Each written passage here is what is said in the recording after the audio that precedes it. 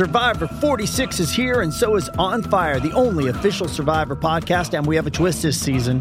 The winner of Survivor 45, Dee Valladares, will be joining us every week. We're going behind the scenes of the biggest moments, the how and the why things happen, and the strategy and analysis you can only get from someone like me, a Survivor winner.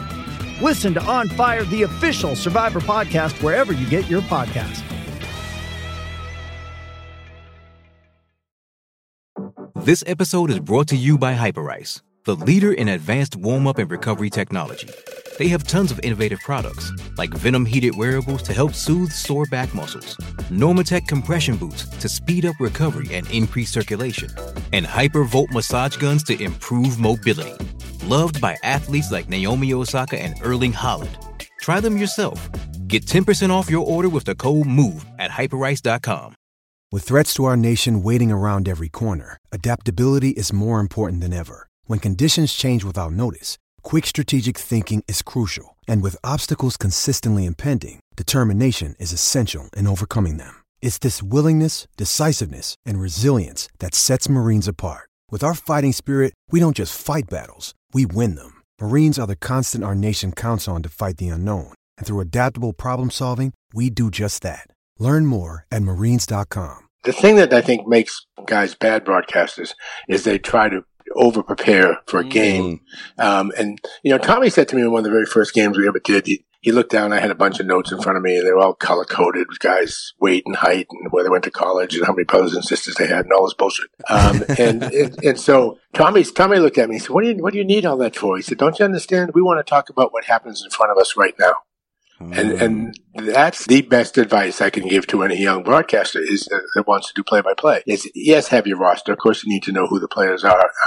Anybody who's watching the game watches the game because they know the players, they know all that stuff. They want to know what you think of what Tom Heinsohn thinks of what's happening right now on the court, not what Tom Heinsohn thinks of Joe Blow's sister. It's really fun for me now because to be honest with you, I don't do a lot of homework. I just go and I sit down next to Tommy and I just kind of talk about what I see in front of me.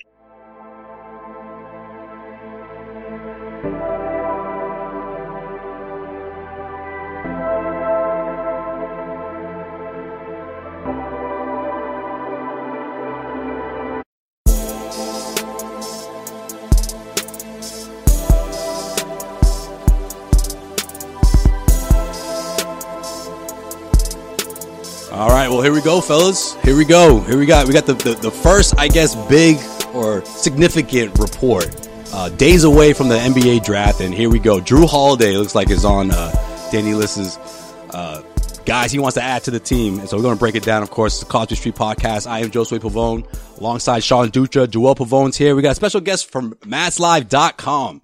John Karalis making his debut here on Cosby Street Podcast. So we'll jump right in, John. I mean, obviously, we'll get right into the Drew Holiday talk and a bunch of other stuff. I would love to see what do you think about this Celtics offseason. What are sort of the other targets that you would like to see the Celtics pull off here? But welcome to the podcast, man. Your first episode. Yes, welcome. Yeah, hey, thanks for having me on, guys. I appreciate it. Of course.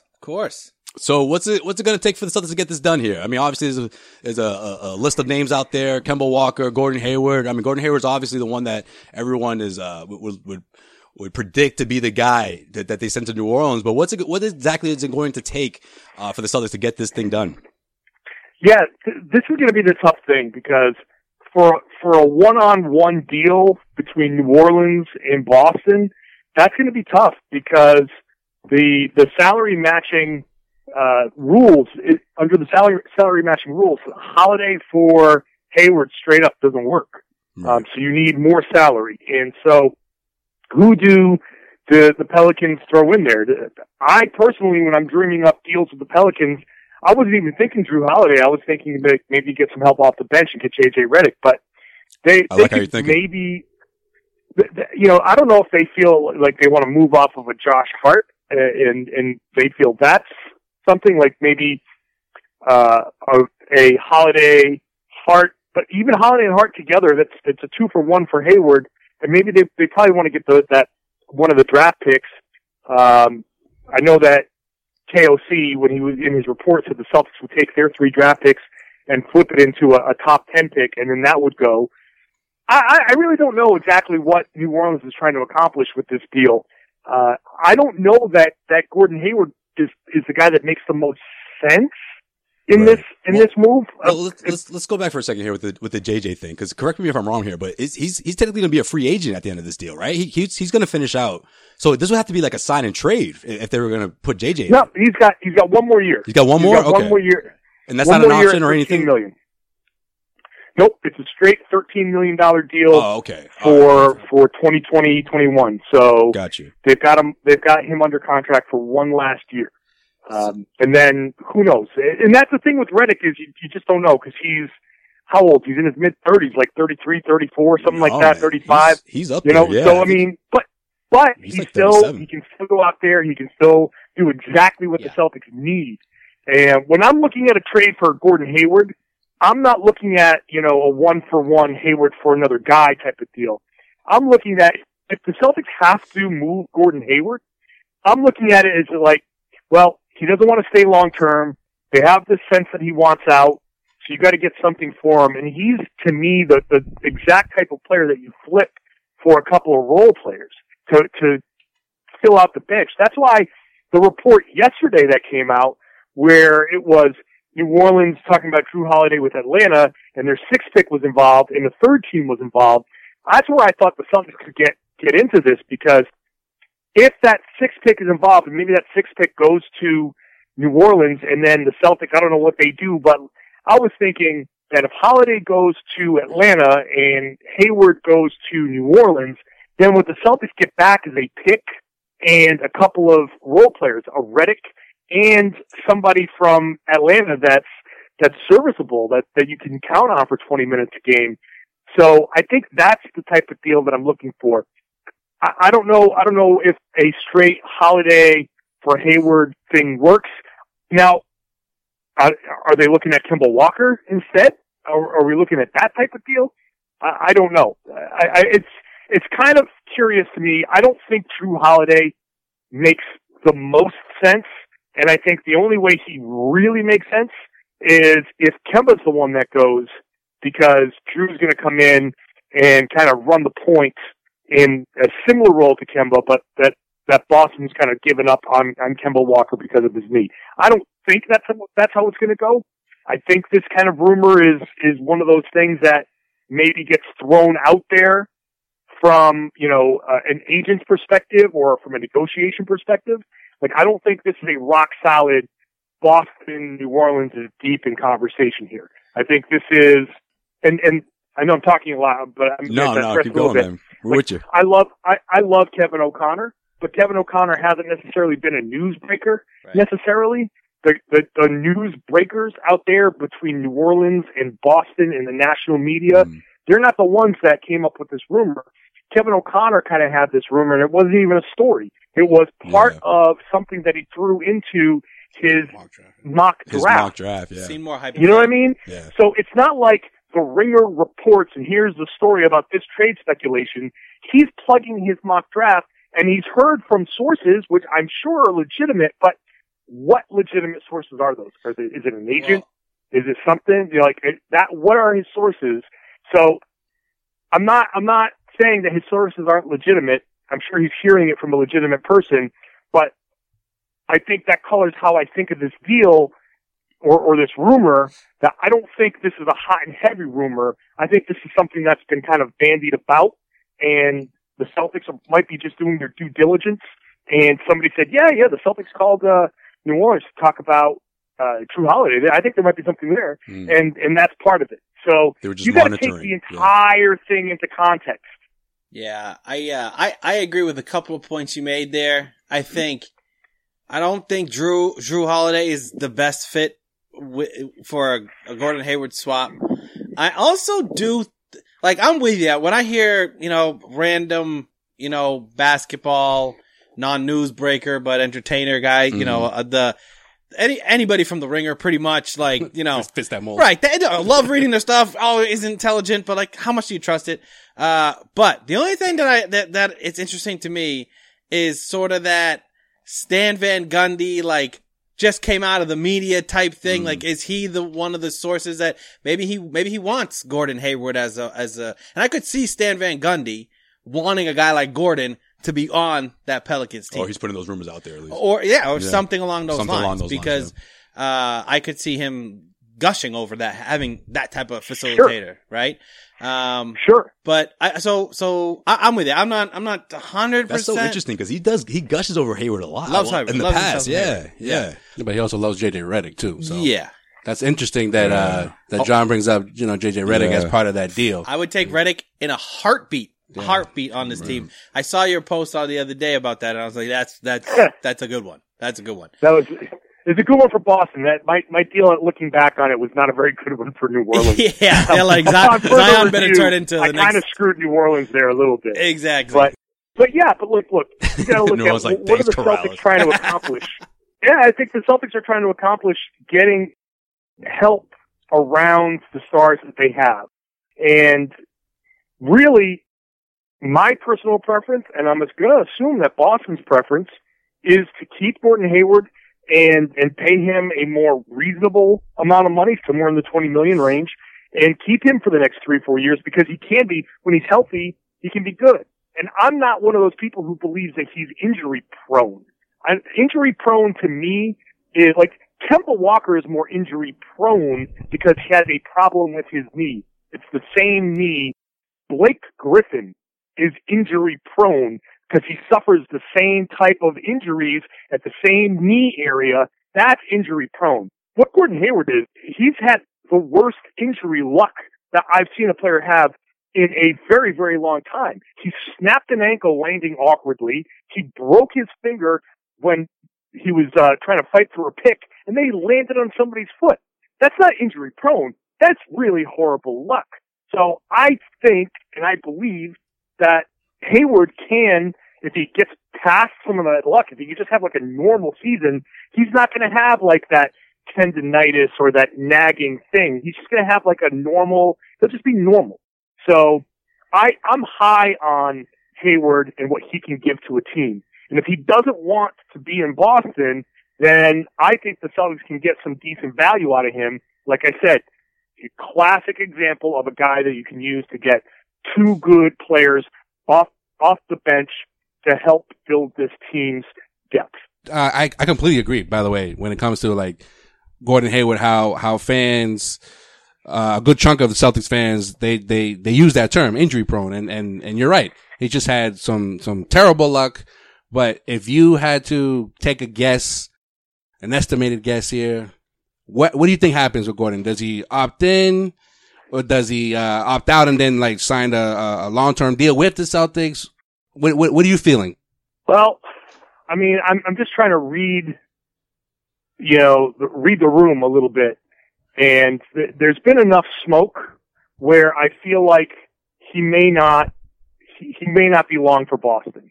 I'm not sure that, for whatever reason, I'm just not sure that he's looking to stay here long term. So I think that if that's the case, he'll probably opt in and then get traded. And that's probably the best case scenario for him. Is you go to Danny Ainge, you say, look, I'm not, if you can move me preferably to these three cities or wherever, that would be my preference. I'm going to opt in and I'm going to explore my options next year, and that's going to be the course of action that I take. And then Danny Ainge has to, look, this is an adult conversation that you have to have between two professionals in this league. At this level, that's something that you candidly have to talk to each other and say, hey, look, these are my plans. And I think you trust Gordon Hayward to not be like Anthony Davis and, poison the waters. And I think you trust him to go out there and play his ass off whenever he's out there. But if he makes it clear, like, I'm not 100% sure that I'm going to be back next year, you have to do what you do. And if he says, yeah, if you can do something with Indy, I would love to go to Indy or whatever other cities. And then they try to work something out that way. So I think that's where I'm leaning right now. Yeah, I'm with you, John. I think that's the plan because I think that's the best move for both sides. I mean, obviously this is a crucial part or a crucial time for Hayward because we know what's going to happen to the salary cap this year. he's going to want to lock in some dollars for the following year, and who knows how he's going to be health-wise. So it's really important for him to make the right decision and also think about what's best for his career and look out for himself, so to speak. But I guess my next question, and I definitely want to transition back a bit when we were talking about Kemba Walker, because I got to tell you, John, after hearing what Danny Ainge said, about he's most likely not going to be ready for the start of the season. And I get it. This is the quickest offseason we've ever seen. So it's not that surprises me, but for him to put it out there in one way, it sort of makes me think that, okay, maybe he's secured, because why would Danny leak this out if he wants to trade someone like Kemba Walker? Why say something like that when that's not necessarily on anybody's mind right now? So I think he's safe in that sense. But then when you compare, when you put it together with this report, I'm thinking, okay, Holiday is an insurance policy. Something bad happens to Kemba Walker mid-season, he's going to be in line to take over the point guard duties. But if I'm the Pelicans, I mean, I'm just not, okay, I like Gordon Hayward, but it's like, what else do you have? You look around the league, right, and that sort of value that you get from Drew Holiday on both ends of the floor, that defensive tenacity, like, they're going to want a little more than that. Is there any possibility, in your opinion, that Kemba Walker is being discussed, or that's actually a possibility in order to get this deal done? And if that is the case, is it safe to say that he's, the knee is just taking a dark turn, and that is just a point of no return? Well, I will say this, that Danny Ainge was answering a question that I directly asked him about Kemba Walker's, how Kemba Walker would handle the short turnaround. So I don't think he wanted to talk about Kemba at all. I would be a little surprised. I'll tell you this. If Kemba is the one that's moved, I would be surprised, but yeah, it would signal that the Celtics aren't really keen on the long-term health of his knee. They knew that he had those surgeries with that knee. They knew what he had gone through. They still signed him. Maybe Danny Ainge did it saying like, yeah, we need to make up for the loss of Kyrie Irving, and this is going to be the best guy that we can do. And if he stays healthy, great. If not, we can try to move him. That's certainly possible. I don't like the optics of a player signing a 4-year max deal with a team and then 1 year later turning around being like, sorry, bye. That I think, more than what happened with Isaiah Thomas, more than what happened with any other player in Boston, more than whatever people think of the city of Boston itself, turning around and trading a guy a year after he signs a max contract with you is maybe the most damaging thing that Danny Ainge can do, because Agreed. Yeah. You just, as a player, and I think about it from a player's perspective, I just committed 4 years to you.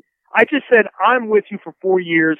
I'm taking your money. I'm here. I'm in this city. I'm doing this. And he loves it. And then you say, great. And then 1 year later, it's like, bye. What happened? It's like, this is the business, and everybody understands that this is part of the business. But to do that 1 year later, that would be rough. If he did do that, then I would think that it would signal that something was really, really wrong with his knee, and the Celtics are willing to just kind of do whatever they can to get off of that deal. So, but short of that, if they think that he's going to be healthy, I don't think that they should. Not in this deal. Not in this particular deal. You don't move him for Drew Holiday. If you moved him for a star, and everybody's like, well, okay, yeah, I get that. If Anthony Davis opts out, and he said, sign and trade me to Boston, and they're like, yeah, we'll take Kemba back. Okay, yeah, now everybody understands that. But in this kind of deal, no, that would be a bad look for Boston. Right. Agreed. Well, I had to throw it out there, Yeah, sure. I think though the Boston, after the Isaiah Thomas thing, Danny had to sort of like lean on the side of caution with those type of things, right? But then, we've been struggling through Gordon Hayward for 4 years here. I think we sort of I think we're sort of like, you got the pass now. If you want to move on from Kemba, I don't know if you have to worry about that too much. But, is there anything else out there? Like, let's forget about these player swaps. Let's just talk about moving draft picks. Is there a guy that because there's been all these rumors about Danny wants to move up. If there's no movement of players and he just wants to package picks and move up and maybe move some things around, is there a guy in the top 10 that you're really looking at that's saying this guy is worth moving up?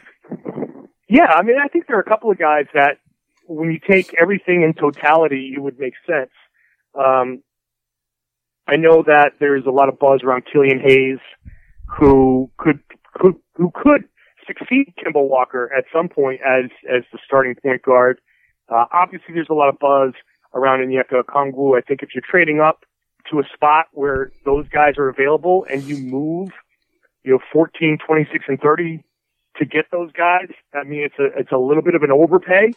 But in this draft, with everything that's going on with the Celtics roster, I think an overpay can be excused because you wouldn't normally say 14, 26, and 30 to get up to like 6 or 7 or 8, which are the three of the prime spots. I mean, maybe Cleveland, but like Atlanta could want to move out of that spot, does want to move out of that spot. Detroit's a prime, move out of that spot. The Knicks are primed to move out of that spot. So it does make sense for both sides to kind of move down, and for them to move down and for the Celtics to move up. Yeah.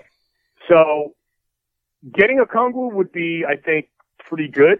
Then you would have to have subsequent moves to kind of to change the logjam of in the front court that you would have. I think Killian Hayes could come in and make a move to be a scorer off the bench, can give you a little bit of an impact off the bench. And then there's Tyrese Halliburton, who I think could be a very nice piece off the bench. Just so, not to plug all of my stuff in the network, but the Locked On NBA podcast, we're doing a mock draft where all of us are GMs, and I was able to trade up to the 8th spot and move just like this to trade all 3 Celtics picks to take Tyrese Halliburton, which I think is going to be, if the Celtics were able to pull that off, you get a really good player, who's, he can fit in defensively, maybe needs a little bit of tweaking there. He's a good playmaker. He's a good catch and shoot guy, can come in and make an impact right away. If any one of those guys is there, I think the Celtics have an opportunity to trade up. That's something that they would strongly consider. They might try to be able to get away with trading 2 of those picks, because then maybe you want to keep 30 in case Enes Kanter opts in and you want to attach 30 to Kanter so you can trade him. Or if a draft and stash guy is there, you might want to have a first round pick so you can draft and stash somebody. That's certainly possible. But if any of those guys are available up at the top of the draft and the Celtics have an opportunity to trade up and get one, I think that would be a good play. Yeah, I honestly sort of feels like this is like a NBA 2K season draft with all these names that we haven't seen play in very long. These names just sort of sound like made up names. I'm not gonna lie. It's sort of strange. I'm like, oh, that guy. Oh yeah. But he's like, that's a guy. Okay. Yeah. Okay, sounds good. Cool. I'll give him out. Is he a forward? It's just you missed March Madness. That's where, like, honestly. So I think this draft can go one of 2 ways. I think it could be just a bunch of busts line up next to each other because it wasn't going to be that strong of a draft class anyways out of the top 3. But then it's going to eliminate that, Dante DiVincenzo, push to the top 10, right? Or push to a lottery pick. So it'll be an interesting year. Interesting year to see what the Celtics going to do. John, I got to ask it. I know it's a stupid question. But the word in the NBA land today is Harden and Westbrook are very upset in Houston. Don't ask your stupid question. Get out of here. No, don't waste John's time. I'm just going to say. No, that's good. I'll talk Houston. There we go. I'm just going to throw it out there. So don't entertain this. I'm not going to do what you think I'm going to do. Okay. I'm not going to say, the Celtics are not a possibility for that, even though maybe a couple. If you suggest that we trade for Westbrook, I'm going to hunt you down and kill you. Okay. Cool. Don't want to do that. So we're on the same page. Yeah. Duly noted. I'm just going to say, does it happen? And in your opinion, is there anywhere else but the Knicks that this could actually work for? I'll be honest with you. Actually, I kind of like the rumor about him going to Charlotte because really. If anybody can look at Russell Westbrook and like talk to him from an ownership perspective. It's the GOAT. And talk to him It's the GOAT. and get that like respect. Like Jordan's the guy. Jordan's the guy that can take Westbrook aside and be like, "Let me tell you something, son. For real. I was better than you. I was better than you can ever dream to be. I could have averaged a triple-double if I wanted to. Yes. And kind of set him straight, and that, frankly, I don't know. These millennials we're talking about. I don't think that that's such a bad thing for Westbrook. He's played in a small market. People will be like, well, does he want to go to Charlotte of all places? First of all, Charlotte's a nice little city. It's got stuff. Russell Westbrook's not a party guy. He's a very happily married man who's, by all accounts, I know he's got the crazy kind of outfits and all that stuff, but like he's from everything I've heard, he doesn't go out and go crazy. He's got his wife, he's got his kids. He loves being around them. Being in a place like Charlotte is going to remind him of being in a place like Oklahoma City, and all he wants is stability, and that's going to be a place where he can go be the man. And maybe that's what he wants more than he wants what was in Houston. So I can see it. Also, on top of all of that, Charlotte's dumb enough to pay him. So I think that they could certainly make that mistake of trading for him. Obviously, I'm not a big Westbrook guy. I think he's horribly overpaid, and I think he made a mockery of things. Horribly overpaid. For 3 straight years. It's so true. Agreed. I don't, but But and look, again, talk about injury-prone guy. I think he's a little more injury-prone than a lot of other players. Yep. He's making $40+ million a year from now for the next 3 years. He probably thinks he is an MVP candidate, and he's not anymore. So that's he why needs Jordan a is little bit of a perfect. reality check. Yep. I think Jordan can give him a little bit of a reality check. Maybe they can build some. Look, he's in the East. You can put some decent players around him. If you get some shooters, some floor spacers out there, and he has room to get to the rim, you saw what he can do in the second half of the season in Houston. He was really good. I just don't think he's championship good. And that's okay, because I don't think Charlotte's ever going to be championship good either. So that's a perfect fit for them. see, I'm not trying to knock his confidence down. I'm trying to just pump it with cockiness. Send him to the Knicks. Just see what the hell happens. That's like the worst thing you could do, actually. And then just He's gonna see put what up happens. 50 and they're going to win like 25 But games. the Knicks fans will love him. They'll love him, and he'll love them. It'll be a great thing. We'll see him 4 times a year. It'll be awesome. Oh, yeah, Or they'll 5 times. sell tickets for sure. Yeah. Yeah, no, John, my question is, I know the free agency pool this year is, slim. It's not a great class, so to speak. With Right. the salary cap is where it's at for the Celtics. Do you see any, small signings that could potentially turn into some good, some big for the Celtics, even though it's not a lot of money that the Celtics have to spend?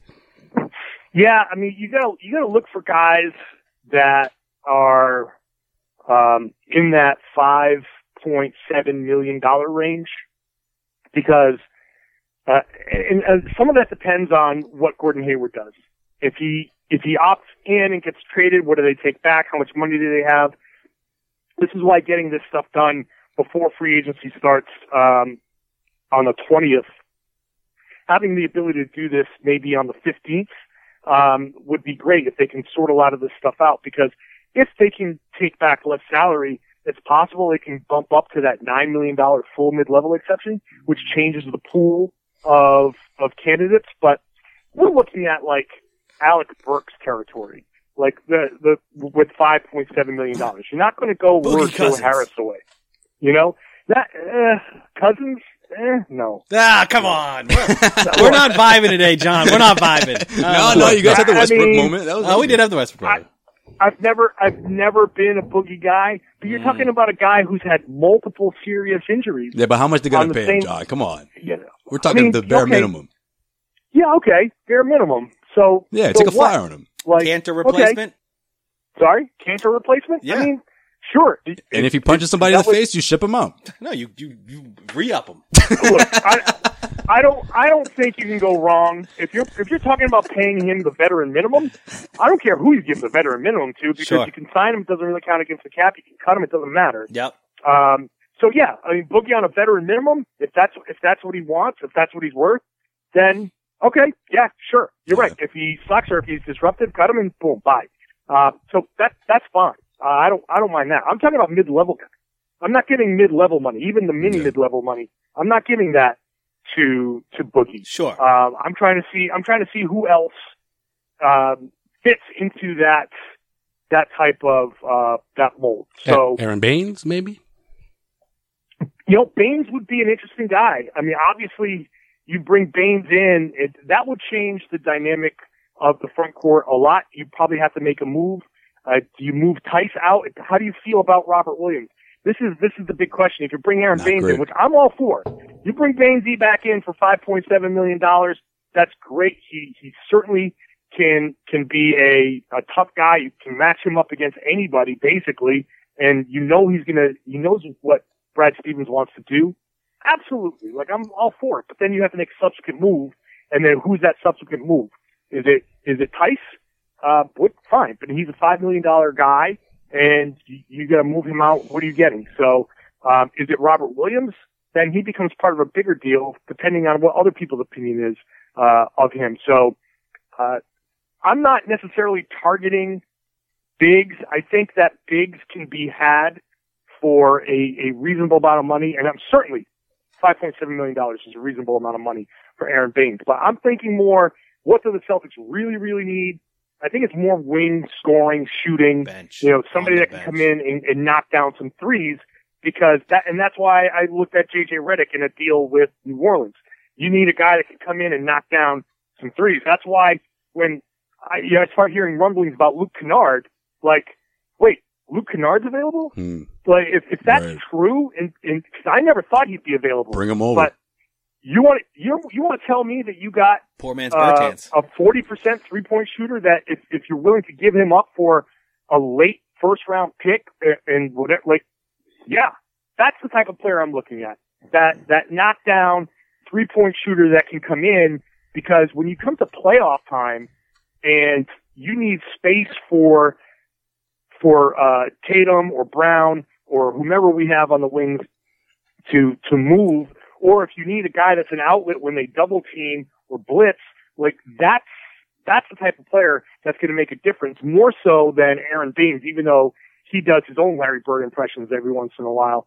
But I'm more looking for those wing shooter types to fill out the bench before I'm looking at a big.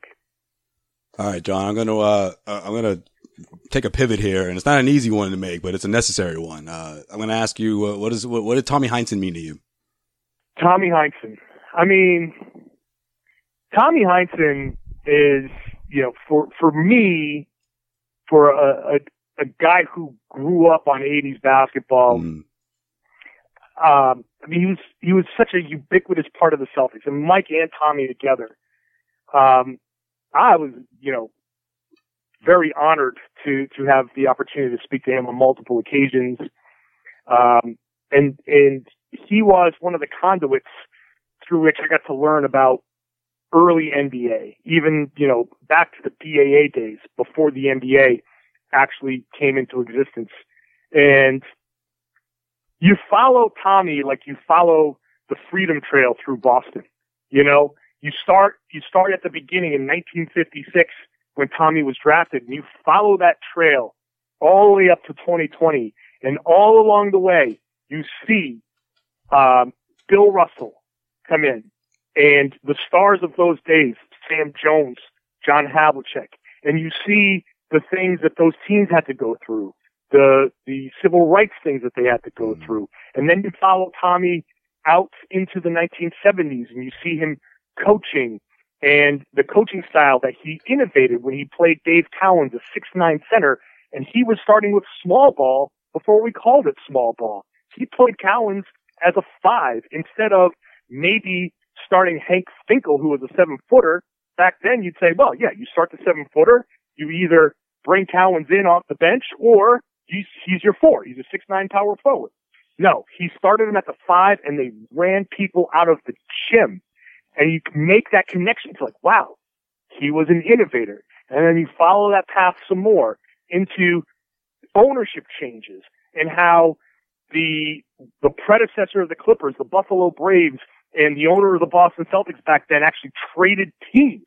And that was, like, how does that ever happen? And then you follow Tommy into the broadcast booth and you learn about the broadcasting side of things. And I mean, Tommy was the common thread throughout the entire existence of the Boston Celtics of the NBA.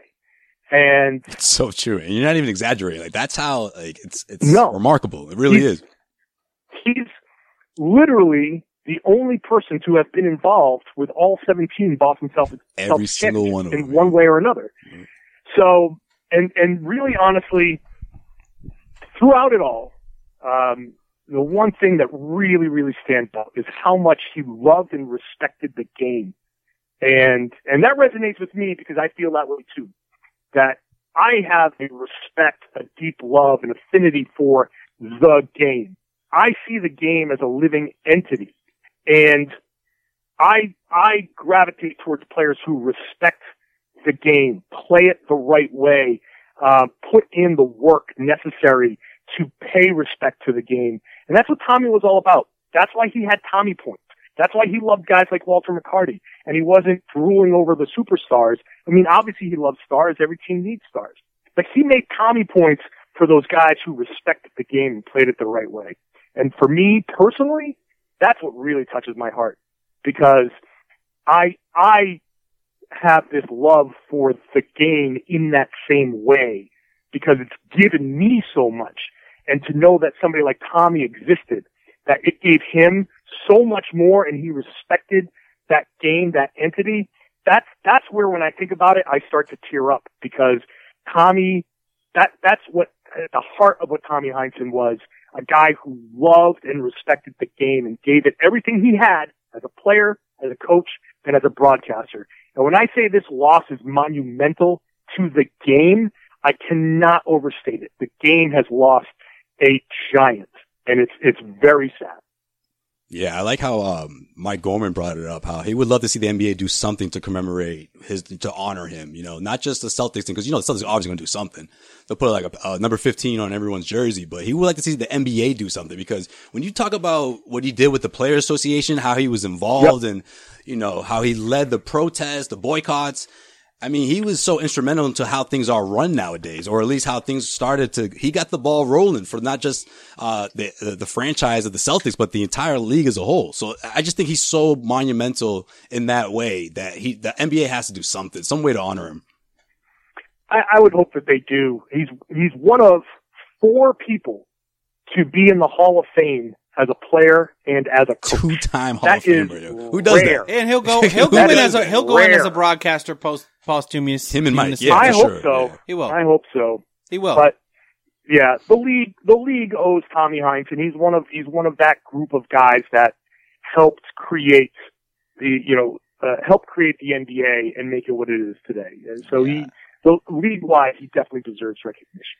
And it was nice to see, by the way, teams like the Lakers and other adversaries tweet out their respect for Tommy. That means a lot. That said, everything that I said before about respecting the game, that's the ultimate respect.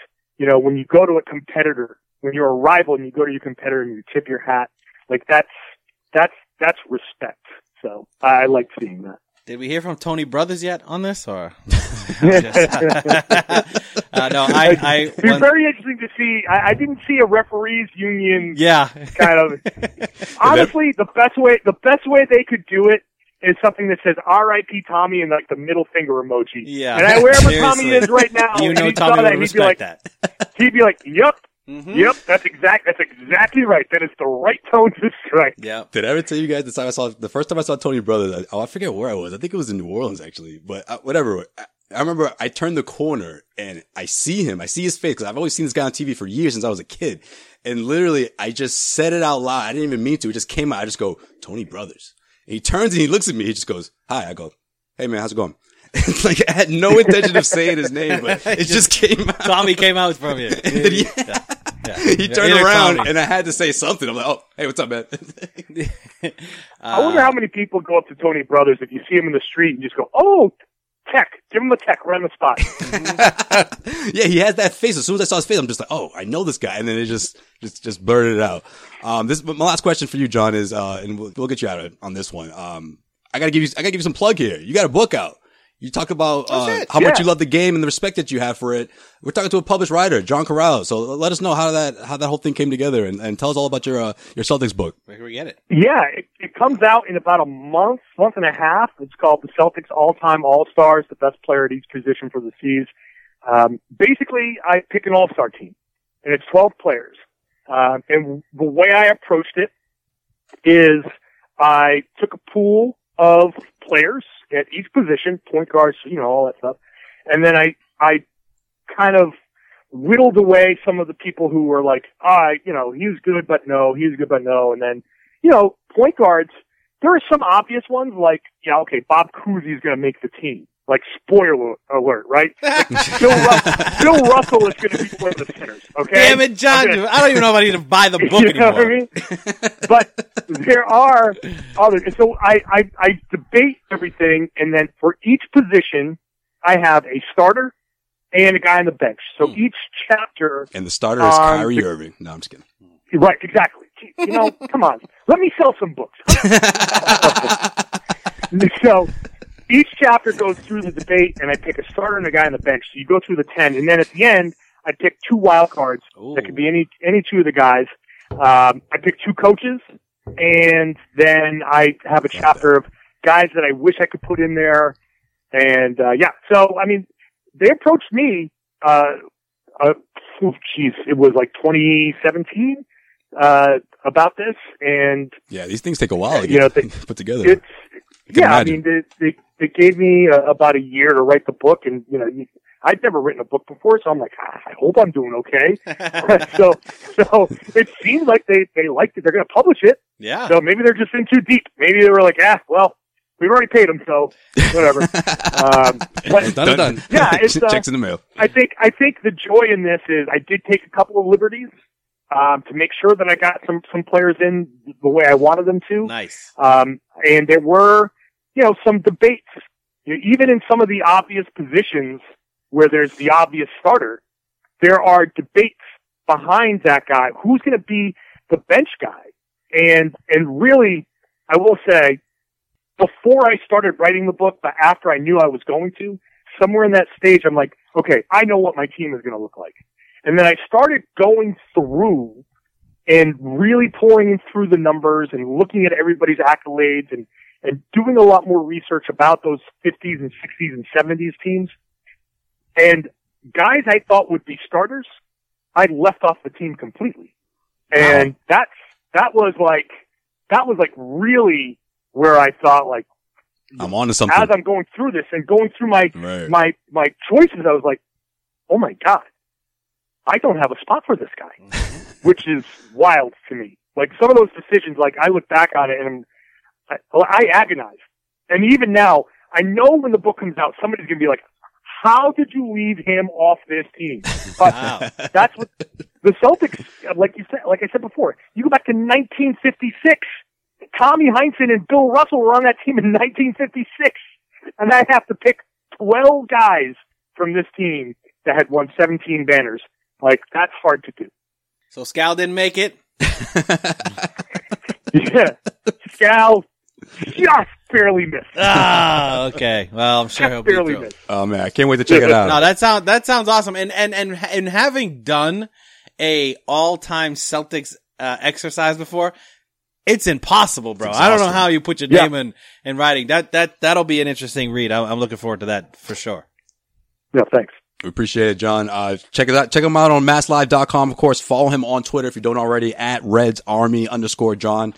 That's at RedsArmy_John. John, I appreciate the time, man. Man, that was good. This is great. So Amazon for the book, right? Fellas. Anywhere, like Amazon, anywhere you can buy a book, it should be there. Yeah, you're good. Cool. But yeah, you go to Amazon, you search Boston Celtics All-Time All-Stars, or search my name, and it'll pop up. But seriously, it's like I've searched on a couple of different book sites. It's there.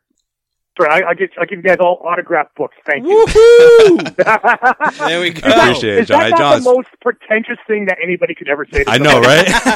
I will autograph my writing for you. Do you want me to write this? That's in the all-time douchebag all-star team. Yeah. I'll give you an autographed book. That's one of the douchiest things that anybody could say to That anybody. question, who do you want me to make this out to? Like it's so important. Yeah. Right? Man, I feel like I haven't seen John in years, man. John's one of the guys in the scrums where he talks to everyone. So it was always fun catching up with John, talking about all kinds of stuff, not just Celtics things, There you go. I'm looking forward to this book though, for sure. We appreciate it, John. Thanks for checking in with us. Thanks, fellas. Appreciate it. Later. This episode of the Causeway Street Podcast is brought to you by BetOnline.ag. The wait is finally over. Football is back.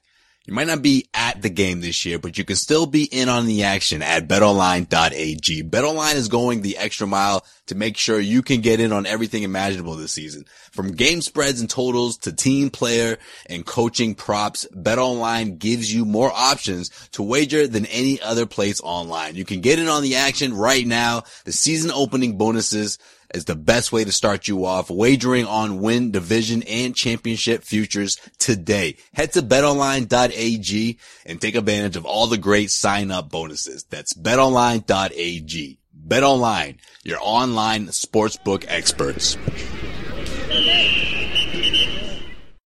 Oh man, that was good. That was good. You know, it's funny. John was like, after like the second question, he's just like, "Oh, I'm sorry, guys. You know, if I'm rambling on, I'm like, no, go ahead. You're good." Like fucking 40 minutes later, we're still going. Oh, but that was a great conversation, though. So, no, I'm saying like that's how good it was. Yeah. You know, because it didn't feel like it was that long. Yeah, no, it was a long. That was great. It's been a long time. That was a long time, and to have him come on the podcast, because I've had conversations with him. Feels like it's been mad years since I've seen him, but it's probably within the last year. Be good to have him on the podcast. So. Yeah, we covered it all, too. That was good. That was great. Let's get to In Case You Missed It. In case you missed it. In case you missed it. In case you missed it. Here's Tommy Heinsohn. All-American from Holy Cross. Tommy is strong and aggressive, shoots well with either hand. Tommy's a good guy, man. You know, he's one of the greatest. Caruso has it intercepted by Heinsohn. Big play by Tommy Heinsohn. Boston legend. And that's it. It's history. The Boston Celtics have won the World Championship in 1974. You know, he's hyped up and he has all the energy in the world. And you gotta call a foul on that. Are you kidding me? He's in the circle. Get your eyes together. So here is Tommy coaching Walter right here in front of us. Run, Walter, run. Walter, run. Now you're learning. I'm learning. How long have you been listening to me about this situation in the fourth quarter? That was a good call. That was good. Did you hear me? I heard, yeah. They heard you in Secaucus, I'm sure. Yeah! Oh, the little guy. Really? You didn't have metrics back? I'm not a metrics guy. The early 70s when you were on the side? You know what the metric I know? The final score is. Yeah. That was good. I like that. All right, guys. I've decided, as soon as the news broke about Tommy Heinsohn's death, that we dedicate, in case you missed it, to him, because obviously no one missed it, but we're gonna miss him. So I decided each one of us can talk about what Tommy meant to us. So you have the floor, Sway.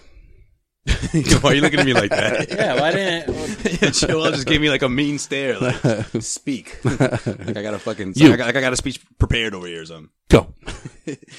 Nah, man, Mr. Celtic. I think that's the best way to describe him. What he meant to the franchise, but we talked about it with Karalis. What he meant to the league, I feel like is overlooked. It's so easy to forget because I think we're so accustomed to.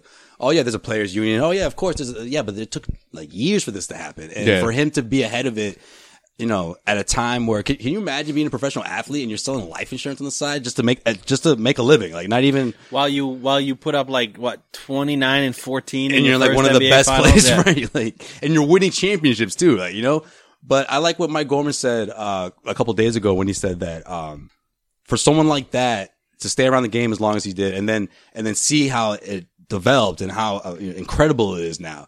Never once did he say, "Man, I wish I could have made at least $1 million in one season," you know, the way these guys do, you know, because he was an innovator. You know, he was someone that he saw ahead of. He looked ahead, and I feel like he planted the seeds for the NBA to flourish. And I think a lot of that, the fact that it gets overlooked, I think this would be a great opportunity for the NBA to recognize him in that aspect. But to further answer your question, Joel, I just think what Tommy Heinsohn meant for me personally, One, the soundtrack of my childhood growing up, watching so many Celtics games. You know, he was the voice. You know, he was the one that you agreed with so much because he was complaining about the officials. He was the one that you could hear him screaming after Mike got the call, you know, got it. You know, you hear that scream, like, oh, you know, like you could feel that enthusiasm and it was genuine. It wasn't forced. And come on, guys, run. right. Fast break. Yeah. And of course, you know, where do you get that from? Red Auerbach and just. Yeah. But John brought up a good point though about the whole small ball thing before. Yeah, it was right. Like he always wanted to run and always make sure, like, you know, like, there's someone who was ahead of it. I mean, exactly. Obviously a student of the game, obviously someone who knew so much about it, but you kept up with the game too. You hear the stories about who he was as a person, and you're just like, oh wow, like off the court, he made such an impact in so many people's lives as a mentor, as a coach, as you know, someone who people just could get so much information from. But put it this way, I've known about Tommy for as long as I could remember, right? Almost as long as I could remember when I first started watching games as a kid, or whatever, 6, 7 years old. And I'm still learning new things about Tommy Heinsohn. And obviously this week, a lot of people are, but I could tell you things that I've learned about Tommy throughout the past year or two, things that I just hear from other guys. Oh, wait, did you know that Tommy this? And the presence that he had around the us media members at the games, like it was remarkable. Like he wasn't someone that you saw all the time. Obviously, you know, Tommy's not gonna be in the scrums asking Brad Stevens questions, but whether it was right by the court and he was catching up with Marcus Smart, or whether he was catching up with another beat reporter, everyone sort of paid attention to what he had to say or what he was doing. Like it's just I can't think of anybody else who had that sort of power, who's around the game so much, who was at, you know, almost every single home game for the first 4 years since I became a Celtics beat writer. Like no one else had that sort of presence. Like it's not even close. It was him every single time. And, I'm going to miss him. You know, unfortunately, I can honestly say we probably had like a few conversations, very brief. One of them was actually, this is probably the first thing he ever said to me. I was in line getting some food. He was right in front of me, and I was talking to Scal briefly about something that happened, something funny that happened with Brad Stevens, and he sort of laughed, and I laughed too. And then Tommy turned around, he looked at Brian, he made like this face, he looked at Scal, like kind of like tilted his head back, he looked at me, he points at Scal, just goes, "Don't fucking listen to this guy." And I just, I lost it, bro. I just started dying. That's the last thing I thought he was going to say. Like, he was the ball buster, but like, for him to for him to say that was just perfect, man. It was hilarious. So, I'm going to miss seeing him around games. I mean, obviously the way things are now, but whenever I get back to a Celtics game live, it won't be the same. Definitely won't be the same. I think there's something to be said too about the fact that he didn't give a fuck. He really didn't. Right. About the fact that the fact that the Boston media has shifted over this like 10-year span, maybe 15-year span, to be like, no, you can't like the teams. Mm-hmm. Yeah. Like you can't root for the teams and be in Boston media. Can't You be a homer. Yeah. You know, fuck that. Tommy didn't give a shit about that. I think they coined that phrase because of Tommy. Yeah, and you know what?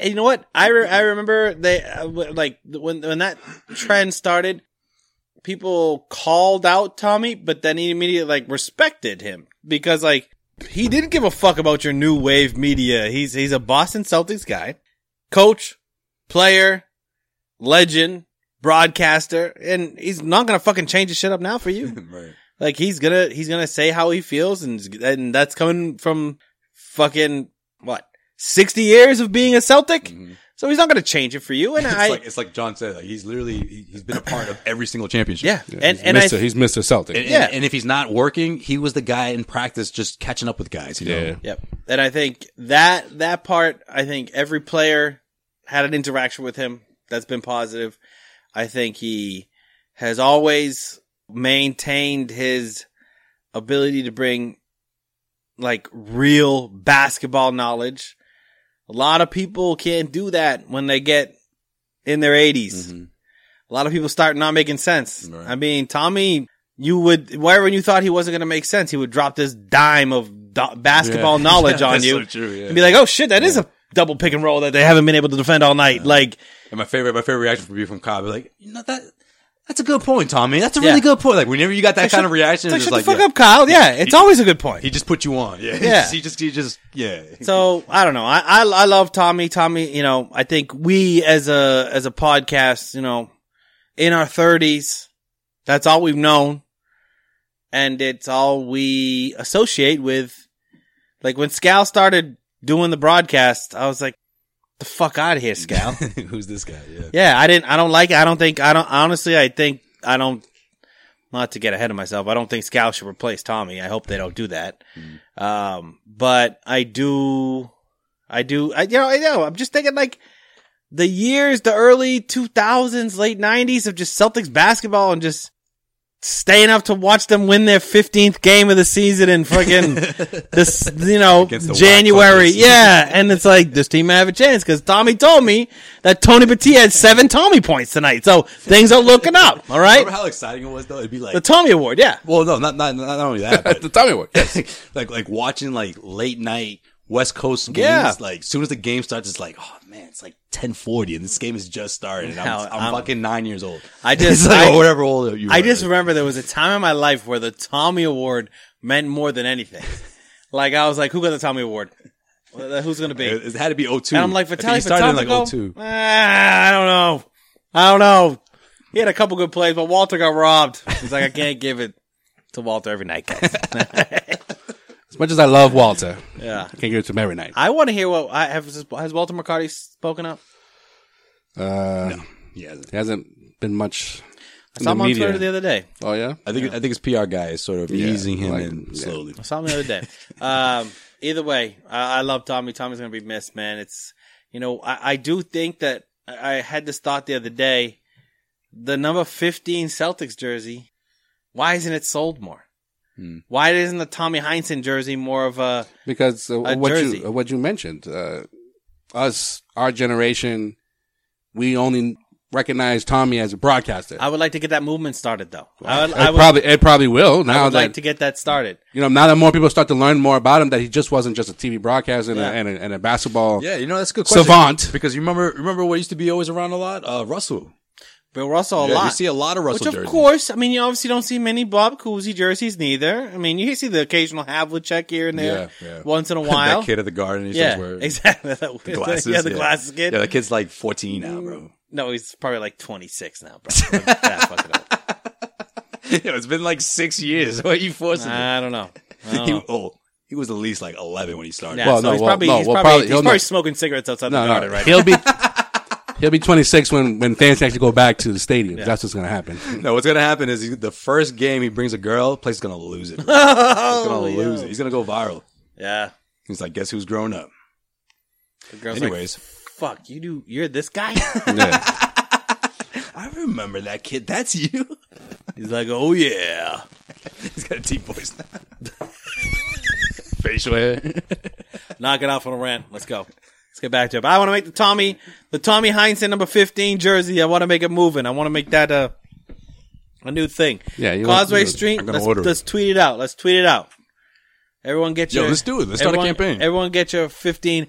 Let's make it the biggest selling jersey this holiday season. We're not getting anything. No cut. Yeah, right. So it's just straight to the NBA. We're trying to get this campaign. I think the as soon as you get it, everyone has to wear it and rock it on Twitter. Yeah. I think the jersey that gets sold or you see the most of a former Celtic would be Bird, right? Everybody has Bird. Right, but I think at least the way I took it, the way Sean put it was older guys, right? People who play in the 50s and 60s. Oh, I got you. Yeah. Russell is by far the most popular. Yeah, but I'll final thoughts on Tommy.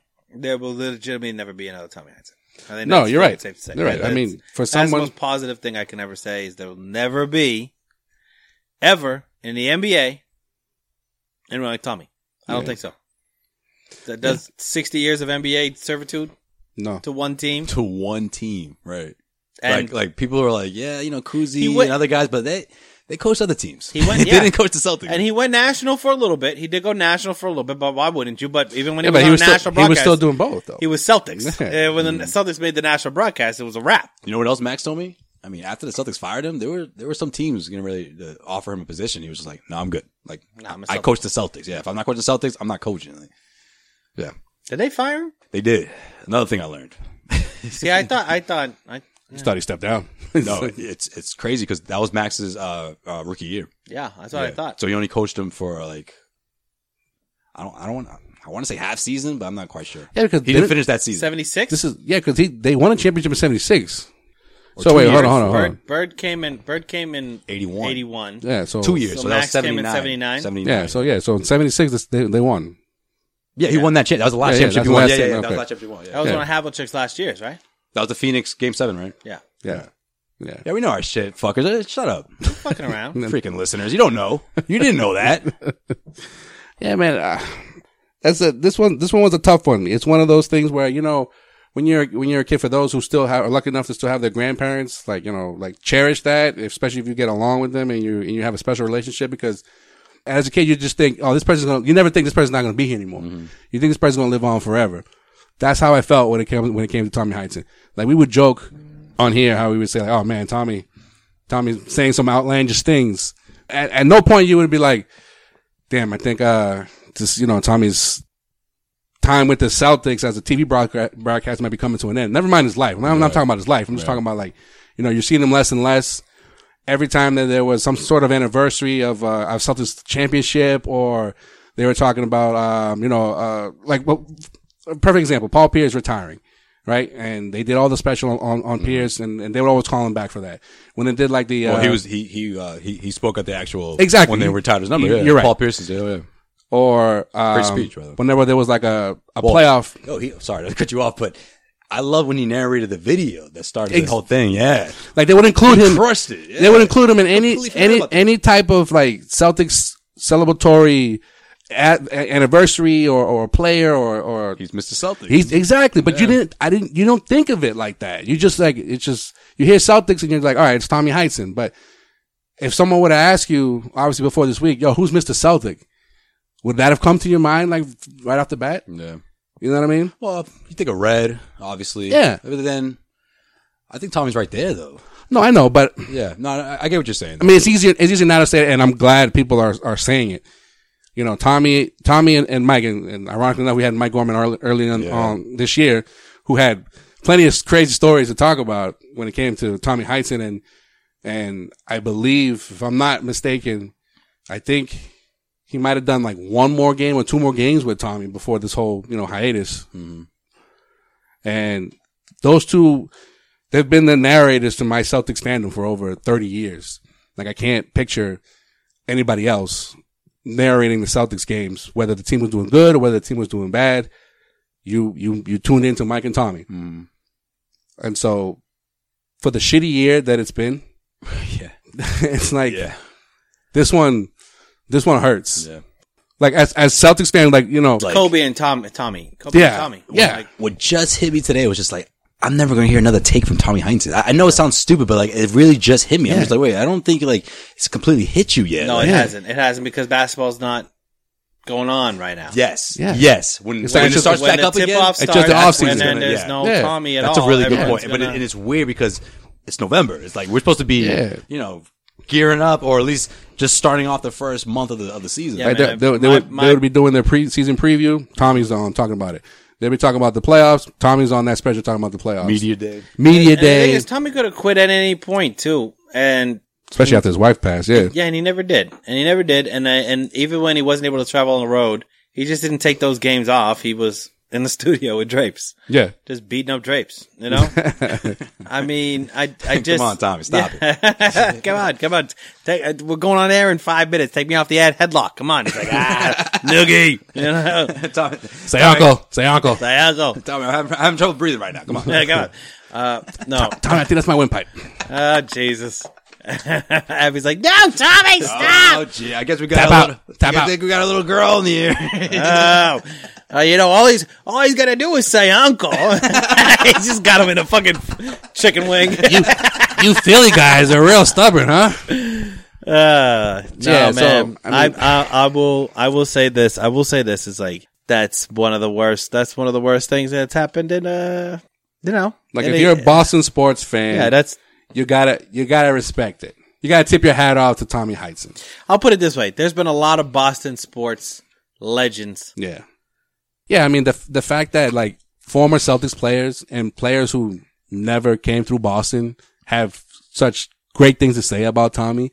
I think any conversation you had with Tommy, it was like, wow, like I'm talking to Tommy Heinsohn right now. Like, even if you didn't see him play, even if you didn't, know about his prior career as a TV broadcaster, you're just like, this is Tommy Heinsohn. Like, and he was a tall dude. Yeah, as soon as you walked in the media room, like people were like, you would hear conversations pause, or they're like, all right, what's he going to do? Like, it was incredible. Like, no one could control the room the way Tommy Heinsohn did. For real. And something I noticed immediately. It is something that just commanded the room, yeah. He commanded a room, and then he would like hold court at a table, and it was like, how do I put this? It was like someone would sit next to him that always sits next to him, or whoever it was, someone from the station. And like that was the table. Like, and you don't sit there unless you're invited or unless someone says, come over. And it was just like, that was the table. And if it wasn't, and I've seen this happen before too. And if someone from out of town wasn't hip and they came and they sat down at that table and it was just Tommy, I've noticed this before. Like one by one, each person would leave the table and then Tommy they'd make a new Tommy table. It was it wasn't like the same table every time. You get what I'm saying? Yeah, like, I got you. It was like, usually it was around the same area. So Mean Girls was happening in the fucking Celtics? Not really, because there wasn't hazing or anything like that. It was more of just like a respect thing. Like, it was weird. It was just something that no one really talked about. Wherever Tommy sits, that's where we're gonna like sit. And it was either Mike or it was either one of the producers, one of the camera guys, Abby. Like that table was like the NBC Sports table, but Tommy it was like up to Tommy's direction, as to which table it was going to be. Yeah, it's weird. And if he shot something at you, it was, you better go talk to Tommy, bro. Yo, Tommy's talking to you. Like, that was Tommy. He's talking to you, bro. Like, I've been lucky enough, thanks to you, Sway, to go and actually cover some of these games with you. And then Joel sat with Tommy, bro. No, and just chilling. I mean, I did get to kind of sit in on that, but I didn't talk to him. I mean, so you saw it. I've met him. Yeah, I know what you're talking about. You have to get there really early. Yeah, I've met him. Him and Mike, and we talked about it a little bit with Mike when we had him on. Yeah, they get there, they eat early, so when the crowd's in there, you're not going to see them in the break room. Yeah. Or how about the many times that we would sneak down when it was the old Fleet Center and just to say what up to Tommy and Mike, just screaming at him like, Tommy, Mike, how you doing? We're like, yeah, that made our fucking night. He'd be like, hey kid. that made our night. So that's our little tribute to Tommy on this. In case you missed it, hope you liked it, Tommy. The thing about he's like, these guys are all over the place. Yeah, we are all over the place, but I mean, it's hard to just like pinpoint what he means to you. I mean, I met him once when I was a kid, and it was like cool. You know what I mean? But I think everyone did. Yeah, I think you go to the game, you say Tommy. The true hardcore Celtics fans. If you've never gotten a wave from Tommy, then are you really a Celtics fan? No, but what about the older, or let's say our generation? They remember seeing sometimes if you got there a little early, you see Tommy outside smoking a butt. You guys ever see that? Yes, I did. I was gonna say, no, you never seen it? I saw it a couple of times. I guess for me it was different because we used to sometimes we pass out those back in my promotion days. Yeah. I used to pass out those 3-point cards. So one time I was like, is that Tommy? He was just chilling, smoking a butt. Shout out to EEI. Yeah. That happened once, and then another time I was going to the game. I was going to one of those bars on there on Causeway. I was like, hey Tommy, and he was never like shy. He'd always say, hey, how's it going? And some people ask for pictures. He'd take a picture. All right. He'd give you that. All right. Got it. Got it in there. All right, Tommy. Everyone understood, Yeah. And it was perfect. You love that sort of dynamic, that relationship where it wasn't like, oh my God, Tommy, can you sign this? Can you sign it? You know what I mean? No, everyone was just like, oh shit, Tommy. It was it's patience. Respect, you know? It wasn't like, sign this and that for me because I want to use this autograph and sell it, It was just pure respect. You can actually peep a tribute to Tommy on CausewayStreet.com. Follow us on all social media platforms at Causeway Street. Hashtag Black Lives Matter. Hashtag Justice for Breonna Taylor. Hashtag Justice for George Floyd. Hashtag Justice for Jacob Blake. And shit, we got a new president-elect, guys, huh? Fuck yeah, we do. Sean's just been waiting. Been waiting this entire time, motherfucker. You didn't jinx it. It's been 4 years that we've been waiting here on the Causeway Street podcast saying fuck Trump. But this fraud thing, It's just not going to go away. You know, the voter fraud is rampant, guys. I mean, you got. I'm going to throw this out there. I talked to a Trump supporter the other day, and I go, hey. Oh, shit. Give us the scoop. I just said, you know, it's one of my boys. And I was like, hey, man, just say no, whatever. It is what it is. You know. Love you, bro, you know. And I was like, I'd say the same thing if Trump wins on appeal. And he goes, Trump doesn't have a fucking chance to win on appeal. He said that? He did. They still got hope. Okay, I'm going to put it this way. For whatever it's worth. I'm going to put it this way. There's a spot in Easton that I drive by to pick up Jordan every day from daycare that has Trump supporters sitting out there. It's right by the CVS. Today I drove by, there's 3 motherfuckers out there. Oh, man. 3. They're giving up hope. 3. There was 40 of them right before the election day. Which is just sad that no one should be out there. I'm not taking down my Biden sign until he concedes. That's what I figured. Well, you know what is, though. The Republicans, they're not built for this like Democrats. They're not built for the protest life. They ain't about that protest life. Nah, you know, after a couple of weeks, they're like, yo, I'm fucking tired, guys. You know, maybe Trump is just an asshole. You guys want to just like start a hashtag or something? Let's get the fuck out. Like, it's getting cold out here, guys. You know what? The thing is, Republicans love the cold. You know that. No, I know, but for me, that's true. That's a good point. No, but for me, but they're getting bored out there, man. They're getting bored. For me, I don't care if this dude accepts the loss. Like, he lost. Like, if I don't have to hear from this dude ever again. What if he doesn't concede? What happened? Nothing happens. Then the Secret Service physically remove him from the White Secret House? Service on Inauguration Day switch over. This is exactly what Max said. And they just kill him. They're like the fucking landlord's gonna pull up and be like, all right, no, rent's due, get What out. I'm saying, yeah. Your lease is done. Like, what happens when you get evicted? What happens when you get evicted? Like, they take your shit out. Well, why would you let it go that far? Because that's just him. He probably has nothing at the White House anyways. He's probably got like 3 suits. He might have a couple of indictments coming. That's just it. I think that's why he wants to stay president, because he's like, it's gonna be honestly, it's gonna be hellish for him. He needs to just go to fucking Trump Island and wherever he bought that in 1997 and just live there, because these 26 allegations of sexual assault are not just gonna go away. No, and you know what, Biden, I think now that he's not, if he just conceded, I think there would be like a part of Biden that's just like, guys, it's over. Let's move on. We don't need to worry about this. But if he doesn't concede and he makes his like contentious, Biden's just gonna be like, all right, fuck it, book him, like just fucking get him. Get the fuck out of there. Like, that has to be the next step, because the problem with him not conceding is all the information that's been gathered about COVID and what's going on and how they're going to prep for this new, you know, with the pharmaceutical company Pfizer and all it. They can't hand over that information to the Biden team until he concedes. Well, Biden is still like you're holding making plans. Everything up. Like, this isn't good for the American people. Yeah, no, it's not, and it's never been, and that's why Trump's the worst president. The transition's not it's not a smooth one. I get it. Trump is the worst president of United States and Iraqi history of all time. Like, I literally think that I would rather have Saddam Hussein than Donald Trump. I would, because at least Saddam Hussein would just blatantly come out and say, I'm going to kill all you motherfuckers. Like, Donald Trump's got half the country vote for him, and he's trying to kill all you motherfuckers. They're just like, I like to know what's going on up front. Like, okay, you know what, Saddam? I just won't fuck with the oil fields. All right, I'm good. All right, I fucking won't do it. You just want some transparency. Yeah, transparency. Thank you. I just want to be in the loop. I just want to be in the loop. I just want to know what's going on. Is this COVID thing legit? Or months later, yeah, it's legit, but it's China's fault. You don't have to wear a mask, and then he gets it. And now all of a sudden the Trump supporters are talking about COVID. Now they're worried about COVID because everyone's celebrating all parts of the world. I seen that. But also, I've seen a lot of Democrats ignoring the celebrations and then going after Notre Dame. Oh, that was fucking field. If that was worse. Amy Coney Barrett's, whatever the fuck her name is. Yo, that was worse than any celebration that I saw. That was worse than any celebration. There was just like a swarm of ants that looked like with green ants that just swarmed the fields. There's a lot of people. I guess that was probably more compact. Too many people there to begin with. I don't know, guys. I think this thing is it's far from over. But that's just me. Oh no, he's gonna drag it out. I mean, you got Fox News having anonymous poll workers coming on to say that was Trump. That was Trump. You seen that? I haven't seen it. Yo, what kind of reporting is that? That was Trump.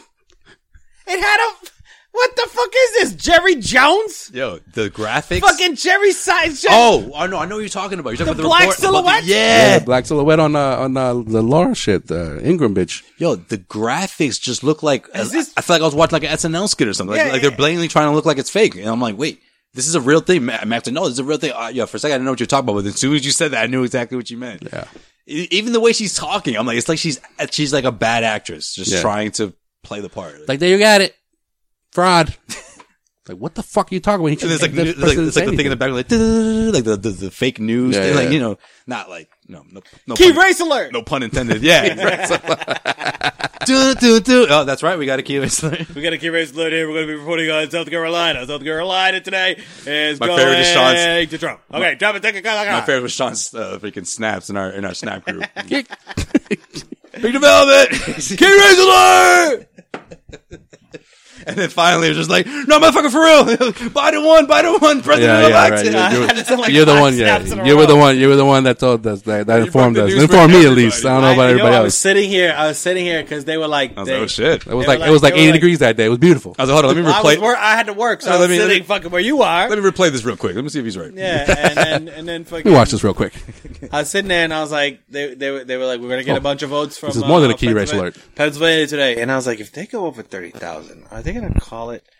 And then, like, all of a sudden, they're like, the guys are like, that brings us over to 30,000. 31,000? 31,000? What it is? Wolf? Was it Wolf? No, it was John, whatever the fuck his name is. Yeah. Cuomo dude? The fucking telenovela villain. Oh, that guy. And he's over here, and Blix County is, there you go. Bill Lambier, bro. Yeah, Bill Lambier. Which reminds us. Hit up patreon.com/Causeway to subscribe that episode, man. to the After Hours podcast. And you actually got the 101 with Sway podcast on there as well. So it's the After Hours. Oh man, yeah. Check us out. Vince Carter last week. This week I got the rookies on. Did I say his last name? No, you did not. All right. This week I got the rookies. I got what did Vince Carter have to say? I got Grant Williams and Javonte Green. What's up? What did Vince Carter have to say? You gotta tune in. You gotta subscribe first. Somebody gave me $3. Don't spill it. I need to re-up my membership. Re-up, motherfuckers. Or subscribe, just in general. Yeah, that shit was fun. Yeah, man. All right. Until next time, folks. Fuck Trump. As always. R.I.P. Tommy.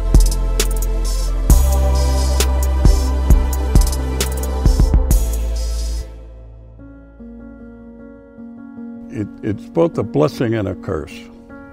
It's a blessing that you are picked to be in this organization because of the history. They think you can fit in. But then the curse is you got to deliver. Rookie of the year, Tommy Heinsohn found the range early on. Russo has it intercepted by Heinsohn. You know, what it meant to me was I had so much fun. I was doing something I love to do. And if you're a person who enjoys what you're doing, life is fun. It's not working. It's all over. The Boston Celtics are the world champions. When you're with a group of people that know how to win, it's really fun because everybody's involved with the effort and the result, not their own personal gain. I was delighted when I had the opportunity to coach the Celtic team because I knew I'd be involved in a management capacity dealing with very motivated people. The one thing I learned is that you're really not the boss. What you are is helping the people get to where they want to get to.